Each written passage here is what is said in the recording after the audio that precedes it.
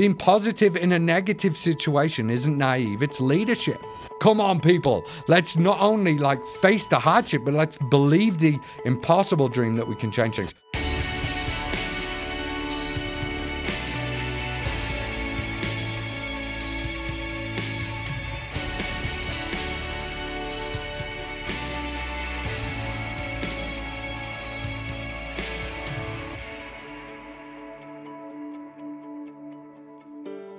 This is Until All Are Free, a podcast by the Exodus Road.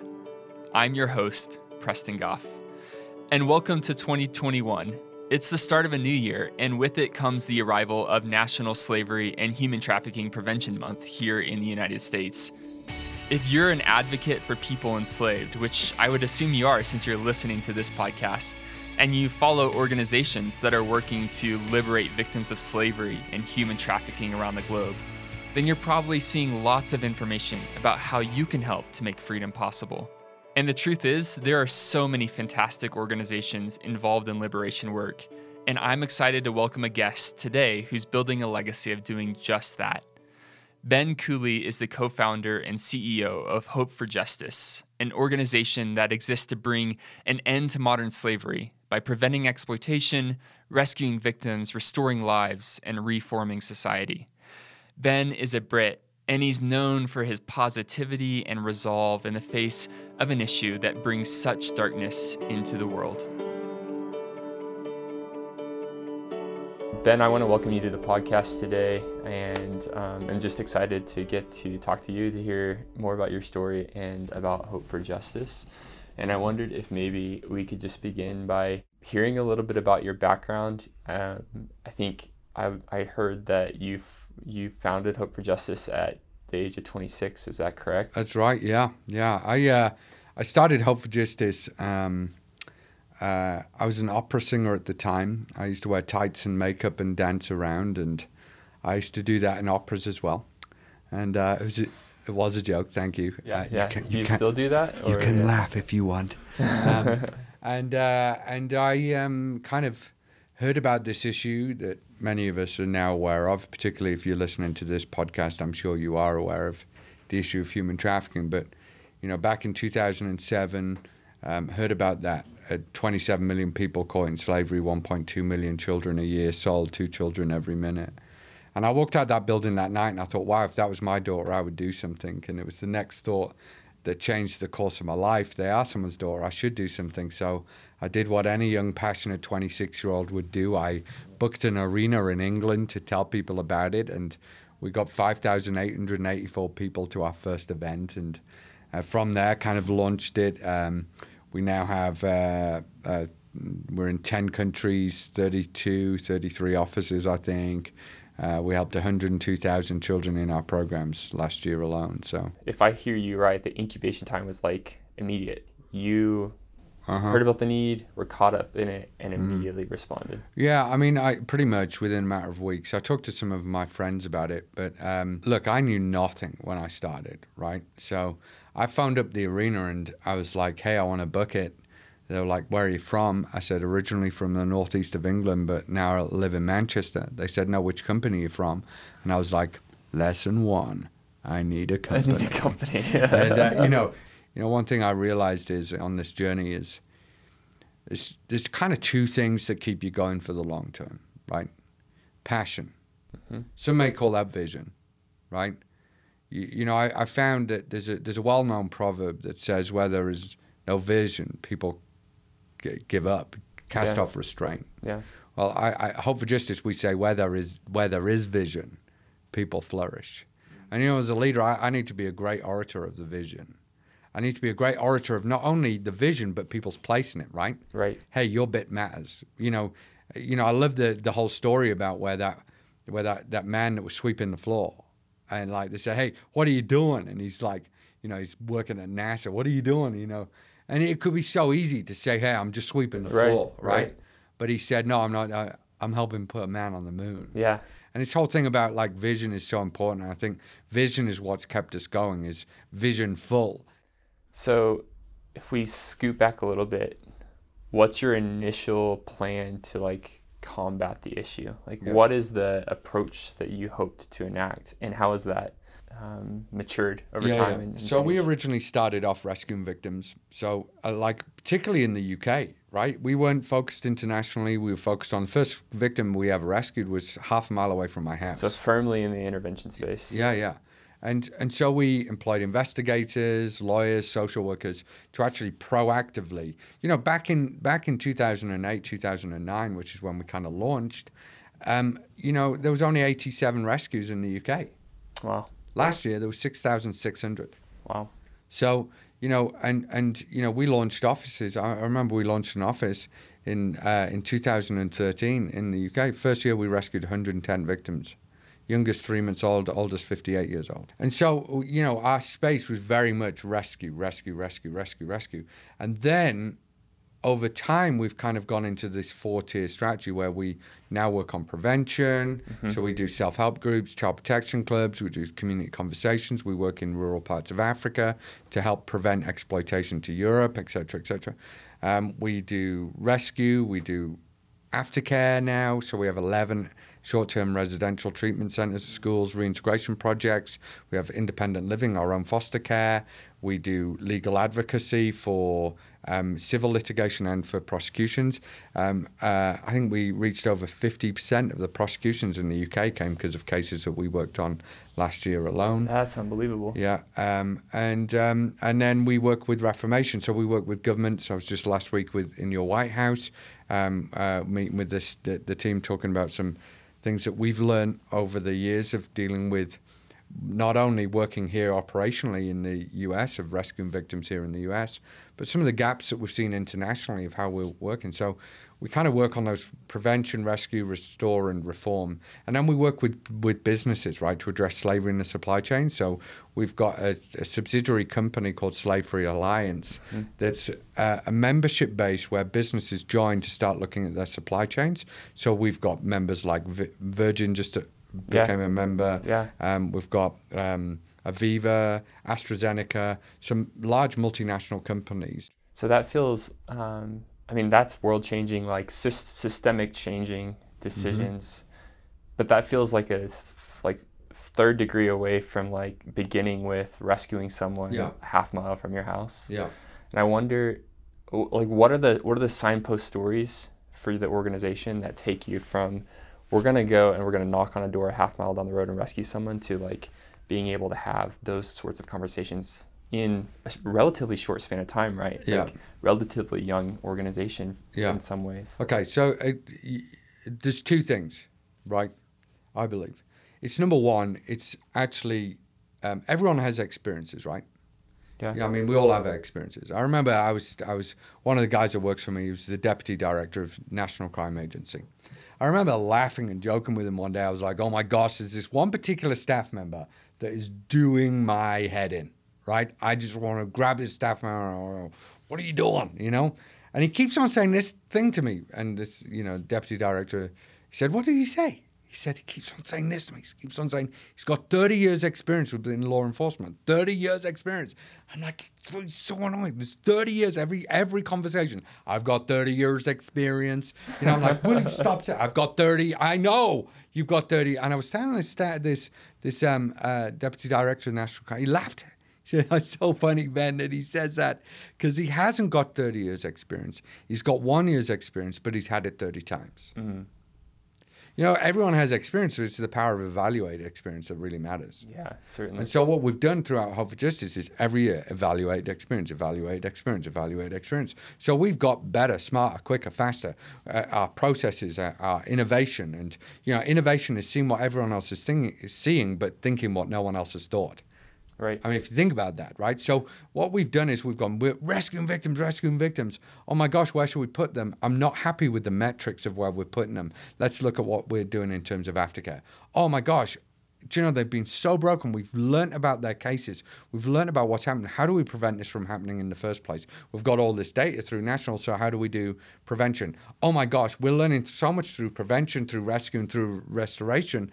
Actually, how do we equip society and governments and businesses to actually put better processes in place to address rule of law, to address corruption, to address supply chain issues. So it's a natural course. So the first thing is evaluate experience, but then it's about getting the right people in the room. Yeah, right. You know, one of my favorite musicals in America, it wasn't one of my favorites. And I didn't realize that, like, the people that took me, that flew from all different parts of America to meet me in Chicago where I was speaking at a conference, and they said, "Hey, Ben, we want to take you to see this musical." I was like, "Oh my gosh, I mean, okay, fine, I'll come with you." And it was this musical called Hamilton. I didn't realize that this Hamilton musical was a mockery of the British at all, right? And like, you know, I didn't know that. I mean, I sat there and I was like, hang on, two ticks. This is like celebrating the fact that you got rid of the British.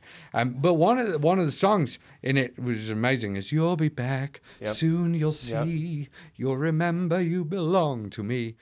The reality of that musical, there's a phrase that says all the time. It says, "I was in the room where it happened, the room where it happened, the room where it happened." So you've got to evaluate the experience, but you actually need people in the room. Yeah. You know, so many people try and change things with pickets. Right. Like, "Oh, come on, get this." It's awesome, right? You want to be in the boardroom of Change Hope for Justice. If you want to change Hope for Justice, you need to get in the boardroom. Yeah. And you need to get in the room where it happens.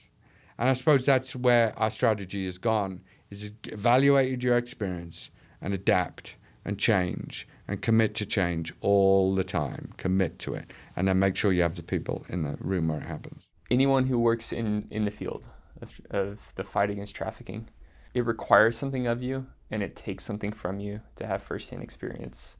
I think especially in the intervention space, when you sit with someone who's had trauma or you put yourself around that, it wears on you. So how do you personally sustain in the midst of it? So it's a great question. So I'm a firm believer in, yes, there's something called vicarious trauma. And so you are going to inherit other people's trauma by constantly telling stories, you know, it's one of the challenges with meeting with donors or interactions with people, that you're constantly having to tell people about what the worst things have happened to other people, and that traumatizes you. It's a real thing, and I totally get it, right? I totally get it. And I've kind of committed to the thing now where I am a leader that's going to lead with a limp because of it, right? It's a weight that's hard to carry. It can mar you, scar you, hinder you, but I'm going to keep on fighting. I love the words of William Wilberforce when he was asked to fight against the abolition of the slave trade. You know, he wrote back to Lady Middleton and he said, "I feel the importance of the subject, but I feel unequal to the task allotted to me, but I won't positively decline it." Yeah. And I love that kind of ethos of going, well, it's hard, it's difficult. I'm not going to say no, right? And I suppose that's the glorious freedom fighters that keep on going, that have that relentless pursuit, that have long obedience in the same direction, that have to acknowledge that it's going to hurt them, harden them, scar them, right? But here's the reality, right? In the midst of that, I have fun. Now, many people will come up to me in events and they'll go, "Ben, you make too many jokes." I'm like, yeah, I probably do, you know. People say, "Ben, do you not take your work seriously?" I'm sorry, I'm doing a fake American accent. "Y'all just want to do that, want some banana pudding?" Right? do you not take your work seriously? I say, absolutely, I take my work seriously. But just because I fight darkness doesn't mean I have to become like it. Yeah. And you know, there's this well-known proverb that says, joy is intrinsically linked with strength. And there's something about the joy that is within us that keeps us fighting, right? I have never met anyone that is more motivated when they are discouraged, more motivated when they are sad, more motivated when they are in hardship than actually someone that's actually encouraged. Yeah. So I deliberately, on purpose, at Hope for Justice, of the 10 countries, the locations, the hundreds of staff that we have, we deliberately, on purpose, part of our cultural value is to have fun. Being positive in a negative situation isn't naive, it's leadership. Come on, you know. So what I believe two types of things that I say to people often, right? They'll come to me with their Eeyore attitudes. "Oh, Ben, you say that you want to end slavery. That's impossible. You'll never end slavery. And I love Muhammad Ali's quote that says, impossible is just a big word thrown around by small-minded men who find it easier to live in a world that they've been given, rather to explore the power they have to change it. Impossible is temporary. Impossible is nothing. Impossible is a dare. Come on, people. Let's not only face the hardship, but let's believe the impossible dream that we can change things. The other thing that people come to me with, the Eeyore spirit. You know the Eeyore spirit. Oh, that's impossible. Or this one, I love it. What I'll do will never make a difference. Yeah, certainly. I love that. I love it. Oh, we'll never do it because I'm so insignificant. Eeyore. I love that, right? I'm just a fill in the blank. I'm just a house mom. I'm just a small business owner. What can I do? I'm not as big or influential as... I absolutely adore this quote. And it's not mine. I wish it was. But no one raindrop ever felt responsible for the flood. Yeah, Have you ever thought about that? Yeah. It's like the flood, the tsunami, the unstoppable waves of freedom that we can create is built upon the many that have done the few. Right. The few acts. And so I want to say, if you are someone that's an Eeyore, change your mindset, because we need you joyous in the fight. Face that impossible and realize what you do matters. Okay, let's start here. Tell me something that you're just over the moon excited about for Hope for Justice in a year when it's not very popular to be excited about anything. Well, I think that COVID has massively changed. I mean, if you look at the circumstances that we're looking at, UN says 1 billion people have lost their jobs in temporary work. I was with Ambassador Richmond saying that 250 million people have been shoved into extreme poverty. UNICEF says 12,000 people extra a day are dying because of starvation. I mean, even in my Uganda and Ethiopian operations, on the risk register right now, their access to food is one of the greatest risks. Yeah. Okay? Right, because it's the 90-day harvest, they can't go and harvest the crops, therefore they can't sow the crops, right? You've got parts of the world that have now banned human rights legislation for 3 years to get businesses back to production, right? Yeah. So we are facing one of the biggest crises that we now... On a human rights front. On a human rights front. And what's the number one thing for human trafficking? The number one thing of the thousands upon thousands and thousands and thousands of people that we've helped, 102,000 children in our programs last year. Do you know what the number one factor is? Vulnerability. Yeah, poverty and vulnerability. Vulnerability. Whether that's economic, educational, vulnerability because of rule of law issues, because of corruption. There's vulnerability because of job safeties or so many factors of vulnerability. And so this has only made the fight against trafficking harder. Yeah. Number one, it's harder. So I think as abolitionists, and I speak to fellow abolitionists in the room, we've got a long way to go to change this rhetoric to how do we help more people even when our hands are tied. Yeah. And it's hard to be positive in that. So when you ask me about what am I excited about, I'm actually mourning what this is going to do. But the reality is we have to own the fact that how we've done lockdown will intrinsically affect the world's poorest. And it will send already 250 million people into extreme poverty. And I think we have to own that.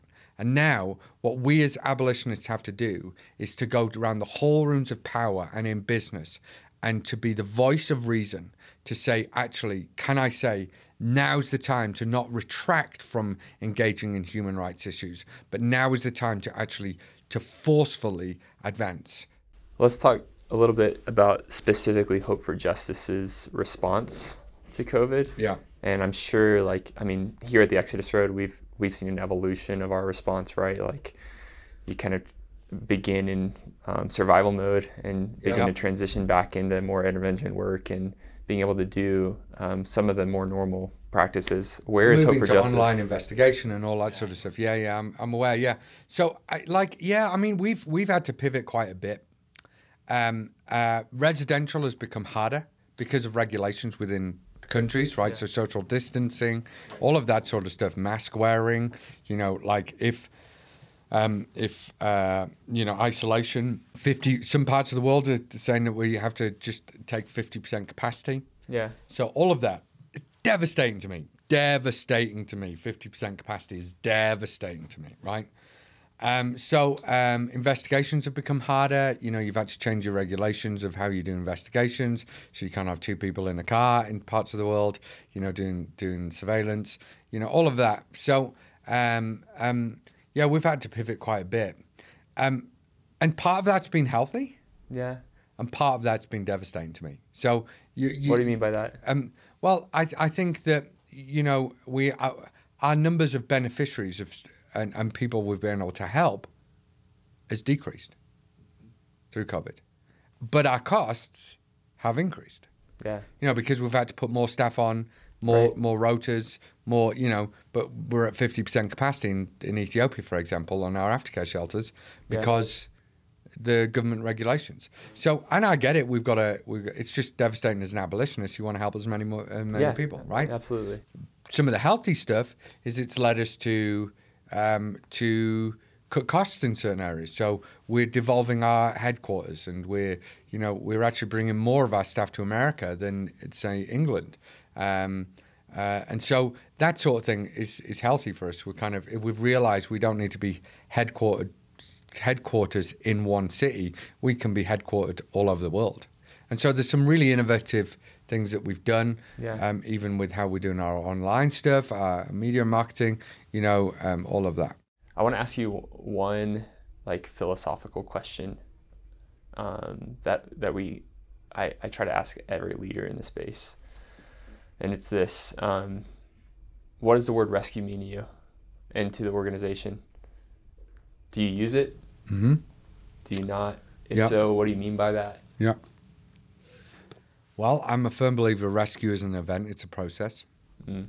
But I get criticised for using the word rescue.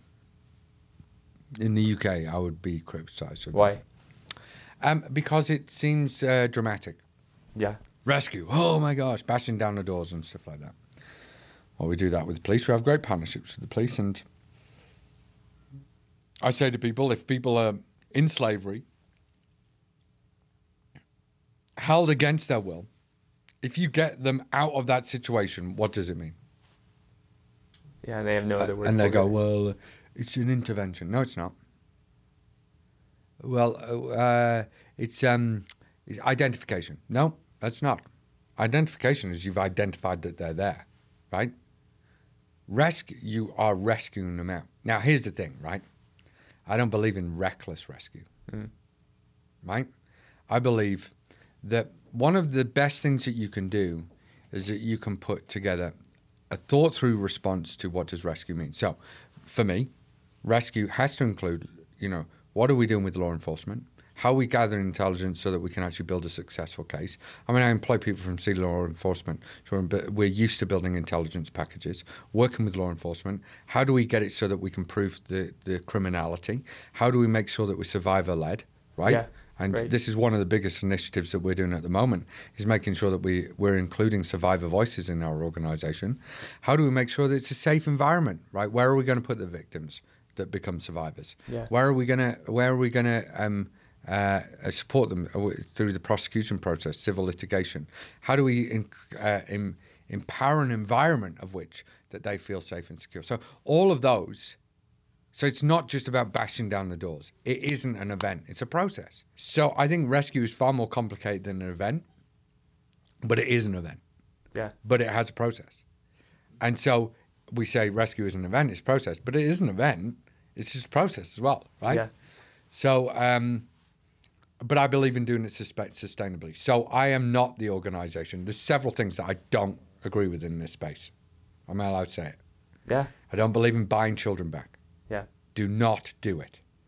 I've met, traffickers that have said that they have got a whole section of their trafficking space that's geared towards well-meaning Christians that want to buy children back. Right? Don't do it. It's a short-term solution, but you're empowering a long-term violation. Because that's putting money into the pockets of traffickers. Yeah, exactly. Right, yeah, exactly. And you might get a win for social media, but it's not really a win, is it? Right. Right. And then the second thing is I believe in working with local enforcement because I think it's the only sustainable way of doing it. Right. So don't bring in your kind of like Liam Neeson's. Yeah, sort of bashing down the doors. Often rescues are actually quite quiet and subtle, but it's sustainable. You know, I think our movement has some growth to do, and I say that from Hope for Justice. We are not there yet. So for the average person who maybe hears your words, feels a creative pulse in them to like be a part of a change, to join a fight that's going to take a long time, what's the role? Love this question. Absolutely love this question. I'm going to answer it with a story. You probably have 7 hours of different answers. Well, do you know I used to be an opera singer, right? So I used to be a bass baritone. Yeah. Now, bass baritones, man, they always play the granddad role. They never win a fight. They never win a woman, right? I remember being at the back of the stage one time, and I was there. I was just about to be killed, and I was about to lose the woman. Yeah. And the woman was at the front of the stage, and then this guy came onto stage who was going to kill me, and he was a tenor. And I was looking at this guy, and I was thinking, you know, I was looking at the audience, and I was looking at this guy, and then I looked at me, looked at this guy, looked at the woman, and then looked at the audience, and I was thinking, no one's going to believe that. No one's going to believe that guy is going to win her. She's going to pick him. Even with the makeup that I had on, I was way better looking than that guy, right? And I was like, the only reason why he's going to win the fight, win the woman, and I'm going to lose is because of my voice type, right? I was thinking, gosh, I should be a tenor. So I went back to my apartment and I got my keyboard out and, you know, I started singing Nessun Dorma. You know Nessun Dorma, right? If you can sing Nessun Dorma, you are a tenor, right? Okay. And so it goes, you know the bit right at the end where it's going. It was going pretty well up until that point. You know the bit right at the end where it goes, Vincero, Vince. Come on, Ben, you can do it. I believe in you. Come on, you've got this. Vince. Don't throw away your confidence, for it will be richly rewarded. At that point in time, there was a knock on my door. It was my flatmate and fellow opera singer, Mike. He said, Ben, are you all right? I didn't answer. Yeah. He said, Ben, I hate to tell you this. You're not a tenor. You're a bass baritone. I know it's a silly story, but actually I think it's one of the most profound truths that I've realized as an abolitionist leader. And you can use biblical stories to this. You know, with David taking on Saul's armor and him going, actually, man, it's not me. It's not how I fight. I fight with a slingshot. I don't fight with your armor. I fight with me. You know, how I've done it and and I think this is what's beautiful about a revelation that you were designed, you were purposed to be you. So if you can knit. If you can stand up in court, stand up in court. If you're a public speaker, good luck. There's no events happening right now. Everything's shut down. But I'm being serious. What can you do? The answer is actually in your hands.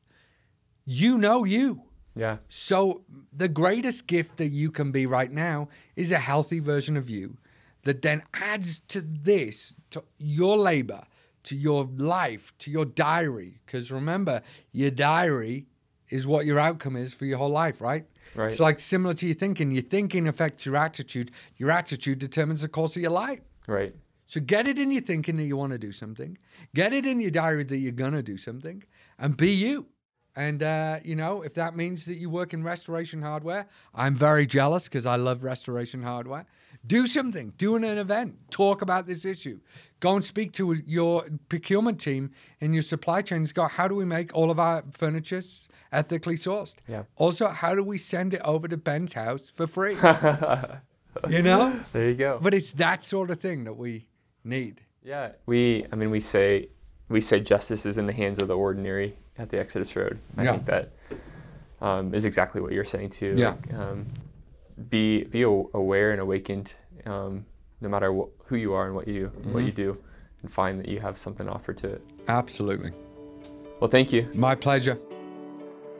I want to give a special thanks to Ben Cooley and the entire Hope for Justice team for joining us on this episode of Until All Are Free. If you'd like to learn more about the incredible work that HFJ is accomplishing in the anti-trafficking space, you can visit their website at hopeforjustice.org. We'll also share links on our website at theexodusroad.com/podcast. Until All Are Free is a podcast by The Exodus Road, a nonprofit dedicated to the strategic fight against trafficking around the globe. The podcast is hosted by me, Preston Goff, and the music you heard on the intro and outro of this episode was produced and generously donated by City of Sound. You can subscribe to Until All Are Free wherever you get your podcasts, and if you're listening to us on Apple Podcasts, I'd love for you to take a moment to rate and review us. It really helps.